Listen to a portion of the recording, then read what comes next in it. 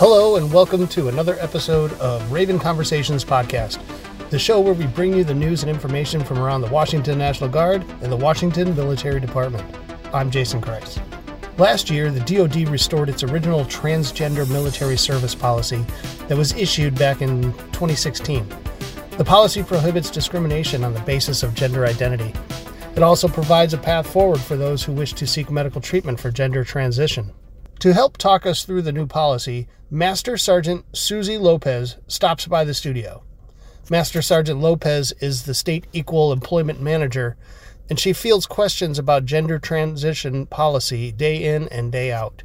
She talks about the most frequently asked questions that she gets, and we discuss the most important part of the policy, treating everyone with dignity and respect. That's all coming up on today's show. Stick around. Thanks. All right. Well, I'm happy to welcome Master Sergeant Susie Lopez here to the Public Affairs studio, if you will. And she's the State Equal Employment Manager. She works over in which section is that? HRO. HRO, not the G1. No, it's different. I used to work in the G1. Yeah, that's right. You've probably held a lot of jobs over your career. So, I wanted to bring you in and talk about the transgender policy that's currently being pushed out around the state, around the nation, actually. Okay. So, if you guys can remember, like several years ago, the policy was enacted in I guess a memo form, and then we had to go through some training back then. And then as administrations change, policies get rescinded, and it was during the Trump administration, it was pulled back. So now we have a new administration, and we are implementing this policy again. And I was wondering if I can get you to tell me a little bit about the policy and why is it important? Okay, yeah. Well, thanks for having me. Okay, so on 30 April 2021, the DoD instruction was sent out. It's called In-Service Transition for Transgender Service Members. So basically, the instruction outlines that the services will allow transgender applicants, prospects to come into to service. Mm-hmm. So they are allowing all services to figure out what that looks like. And in 10 August of 2021, the DoD released how the Army and the Army National Guard will conduct that. And they delivered it in 3 tiers. Tier 1's for leaders and soldiers. Mm-hmm. And Tier 2 is for the special staff. And then Tier 3 is for the units and soldiers. And then we have till September of this year to get all the training done. Okay. And it's important because the Army National Guard is committed to equal opportunity for all service members, regardless of race, religion, national origin, to include gender identity, pregnancy, right, all of that. So it allows us to have some type of guide or policy to help those soldiers that are transitioning have a safe way to transition while they're in the formation and just be treated with dignity and respect until the process is complete, basically. Can you talk to me a little bit about the process? Like if somebody wants to initiate a transition. Yeah, sure. Like what's the first steps? Yeah, so the first step is if the soldier is going to transition, first thing they should do is reach out to their commander, because it's the process involves the commander, maybe a readiness NCO or S1 NCO, because there is a paperwork. There's a application for this, and there's actually a Mill Suite website to help soldiers figure out where they are in the process, because you have some soldiers that haven't fully transitioned, that are thinking about it, that are contemplating. So there's different places where each person's at. So the first thing, if say for example, if it was me, reach out to my commander, let him or her know, hey, I'm going through this this process, and I'd like my deer's gender marker to be changed. And here's my packet. Okay. 1 second. We'll take a quick break. Go ahead. Are you warming up? Yeah. Okay. But I can wait. Should be about 15, maybe. Okay. Is that, you don't mind? All right. Thank you. Yeah. Yeah. So Anyways, we'll as a transitioning soldier, it's my responsibility to seek a medical diagnosis from a military medical provider, notify my commander, And it has to be a military medical provider, is that true? Yes. And that can't be It has to be from a military medical provider. Okay. And I'll notify my commander, work with my military treatment team, if I have one, so that we can work on what that treatment plan looks like. Okay. Right? And then your commander helps you by setting the conditions with that medical treatment team. At the same time, right, I'm going through this process. My gender marker has not changed yet, right? So as a soldier, it's my responsibility to use the billeting, bathroom, and shower facilities associated with my gender marker in DEERS. Okay. That makes sense, right? Until DEERS is updated. So so once the transition is complete and the gender marker changes, that's when all the other things switch over. Correct. I guess. Like, yeah. Right. It's really, PT standards, grooming standards, all that kind of stuff. Correct. It's really important that soldiers who identify as transgender should seek assistance from their military medical provider, because those are the professionals that can help them complete the process, make sure everything is correct so that nothing gets kicked back. Okay. Right. And the reason why you have the commander in there is because in the application process, as you look through it, it's the soldier and the commander working together as a team, signing off on the paperwork, right? Because the commander is the one that has the responsibility to support the soldier and get this process from start to finish. Okay. Right. So the commander, right? So the commander of the transitioning soldiers, their responsibility is to support the soldier, make time for the soldier, ensure that the soldier's treated with dignity and respect, just like any other soldier. Yeah. Right. Understand the process. Refer to the local medical command if there's questions. Right. We're not all experts on this packet. Ask the questions of the human resource professionals, because those are the folks that will start working the packets through the system. Right. And we all know there's a new Army human resource system called IPSA, right? So we're still trying to figure that out too. So I imagine that we'll go through that. So it's all need to know, not sharing the soldiers' information or talking about it, just protecting the information, so the soldier feels supported throughout the whole process. Because some soldiers, they don't want anybody to know. Yeah. They're not comfortable yet. They're still trying to figure out their own identity and go through this. Understandable, and so yeah. They're not ready to share their story, but they're still part of our team. So we want to treat them with dignity and respect. Yeah, again. that was hammered home when we went through the training. Not too long ago. Here. Oh, wonderful. At my unit, my commander gave the brief, and that was hammered home, like foot stomped, like dignity and respect. Like that was the big takeaway that he wanted to make sure that we got. Good. Yeah. So,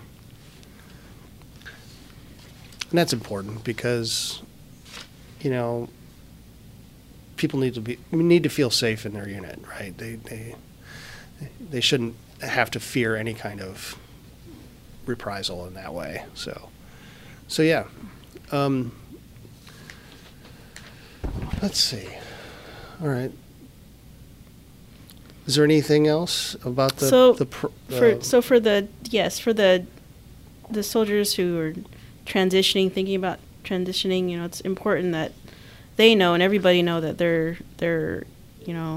entitled to equal opportunity in an environment that's free of harassment and discrimination, right? So the chain of command is the primary and self-identified channel to identify and correct discriminatory practices with assistance of the unit equal opportunity leader advisor. The chain of command takes this stuff seriously, and it should be acted on if there's any complaints of alleged discrimination, harassment. It's important that commanders and all soldiers maintain good order and discipline within the ranks. Any violations of this may result in disciplinary actions under the UCMJ. And as a reminder to everybody, EO policies apply to all working, living, and recreational environment, on, off posts, during duty and non-duty hours. Yes. I get questions about that too. Well, I was at Chick-fil-A down in Tacoma, and this thing happened. Well, you're still a soldier. Yeah. You're still an employee of the National Guard. Yeah, yeah. On and off duty. Yeah. On and off duty. Also, because it comes up, social media. Oh, that's so there's a that can be a nightmare. There's an army thing out there. Think, post, act. Think about it. Think about what you're posting. Isn't in line with Army values. Right. Who is it affecting? Can it be read in court? People forget, man. People forget. Yeah, social media is out there for everybody to see. It won't go away.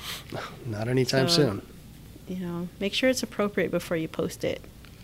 Yeah, exactly, and that's where a lot of these transitioning people get a lot of hate, is because people can be somewhat anonymous online, and they don't care about what other people think.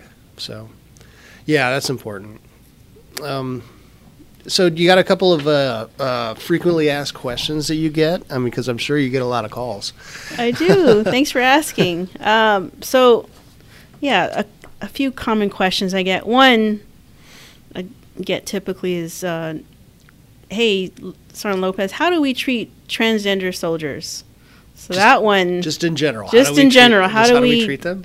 Right, and this is after folks have got the training, the cheer training. It's available to everybody. Yeah. They should have got it already by now, but it's quite simple. Just you treat them with dignity and respect.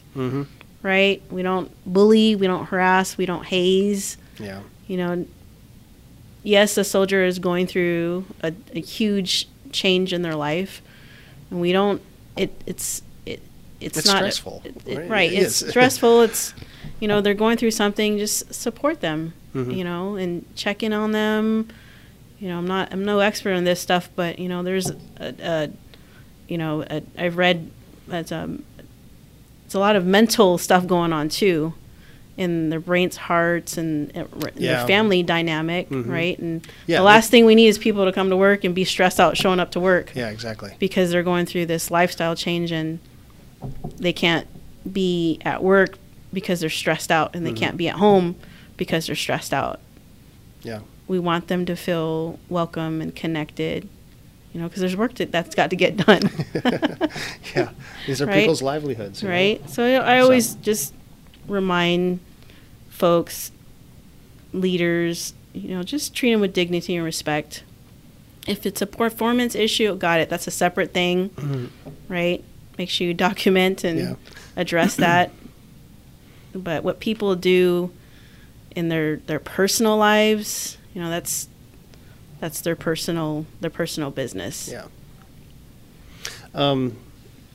Quick question, like we're on, we're kind of like the Washington Military Department in general is kind of like a state and federal entity. I was wondering, because we have civilians that work for the state of Washington here, and do they have any kind of different policy towards this, and how does that affect us? I'm not too familiar with the state policies. I do know that they have their own set of policies. They don't fall under the DOD. They have their own agency, state. And because we are joint, and you'll see a lot of the state employees in our organizations, they are operating under different policies. So it's important not to assume if they're doing something differently from us. For example, maybe using the bathroom that they identify as their gender, right? And so we got to be respectful and ask questions before assuming. Yeah. Because as service members, we know that we have to use the restrooms that we identify as in our DEERs. Yeah, we have to yeah. conform to that standard. So they may be operating differently. And I always refer to the state HR director for questions on that. Yeah. Okay. That's a good question. Yeah, because I did see the signs on the Yeah. Building 1 bathrooms here. So Yep. that wouldn't be on a federal building, Correct. right? Yeah, Okay, that those- does not apply to the National Guard, Right. the soldiers, right? That's the state Mm-hmm. employees. Okay. What's another frequently asked question that you get? Okay, grooming standards. So, we may have soldiers out there that are transitioning to, say, a male, but in DEERs they're a female, Mhm. right? So what the policy states is that we conform to the standards that's in DEERs. So that implies the grooming, the bathrooms, the facilities. So as a leader, if you encounter that, my recommendation is just to respectfully remind that soldier, hey, you're going through this process, understood. However, until you're complete and DEERs is updated, you have to conform to these standards. Okay. Just as easy as that and as simple as that. Yeah. It doesn't have to be ugly, doesn't have to be an Yeah. embarrassment for the whole world to know that they're going through something. Because sometimes soldiers just don't know, right? They don't, they haven't really read the policy or understood, and they're just doing whatever's comfortable with them. But what they're doing is like affecting the rest of the formation, and it could be confusing. So, and the DAPAM, right, has all of the grooming standards, and I always refer back to that. There's male grooming standards in there, and there's female. If you're a commander leader and you're concerned about it, go read that DAPAM before you start counseling and soldiers and having a conversation. Make sure that you know what the reg states too.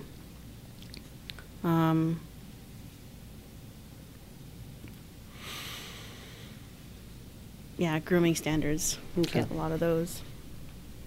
And then the last one was there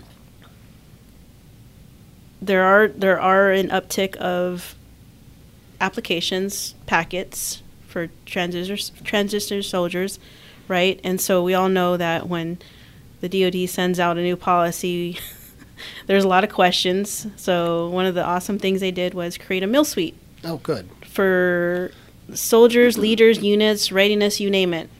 So one-stop shop for everybody to be informed of all the changes. It has templates and examples because not every soldier's case is similar, Correct. right? So it's a central location, knowledge management location where they can share the information. Hey, how did you get this packet through? This I have a soldier in this category, and there's a delay on the medical on this side. Like, how did you?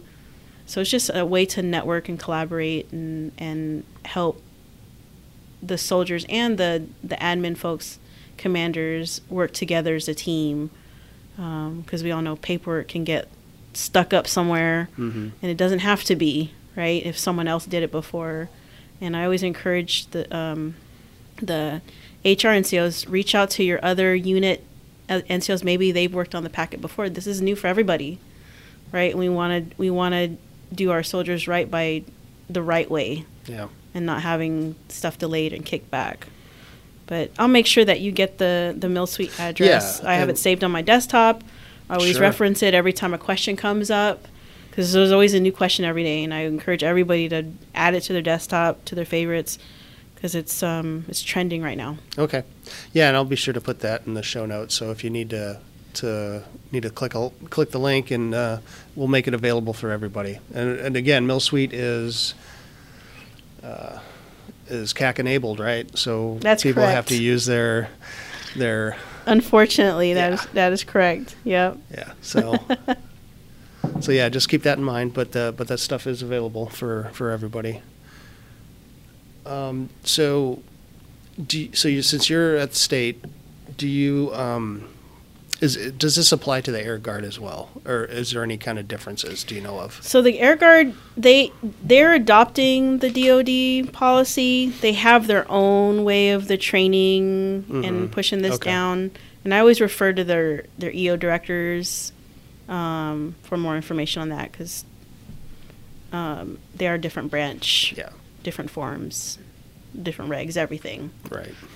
But they do have subject matter experts over there. Basically, the policy still, I mean, they have deers too, right? They have deers. Yeah. They may not have, a DA form like us, but they have something over there, AFI, something like that. Every branch has their own way of conducting this. Yeah. And it's really important that we understand and know where the library is at for all of this stuff, so we can refer back to and not make up anything or guess anything. Excellent. So is there anything that you want to put out that we haven't talked about? Just thank you for inviting me. This subject is really important. It's important that all soldiers, airmen, airwomen, DoD civilians know that the National Guard, the Washington Military Department, is committed to providing a safe, harassment-free workplace where everybody's inclusive and everybody should feel safe in their environment and energized to come to work. Yep, absolutely. Because we are the employer of choice. That's what I keep hearing. Oh, good. And it's true. All right. Well, if there's nothing else, I think we can call it. Awesome. Thank you. All right. Thank you.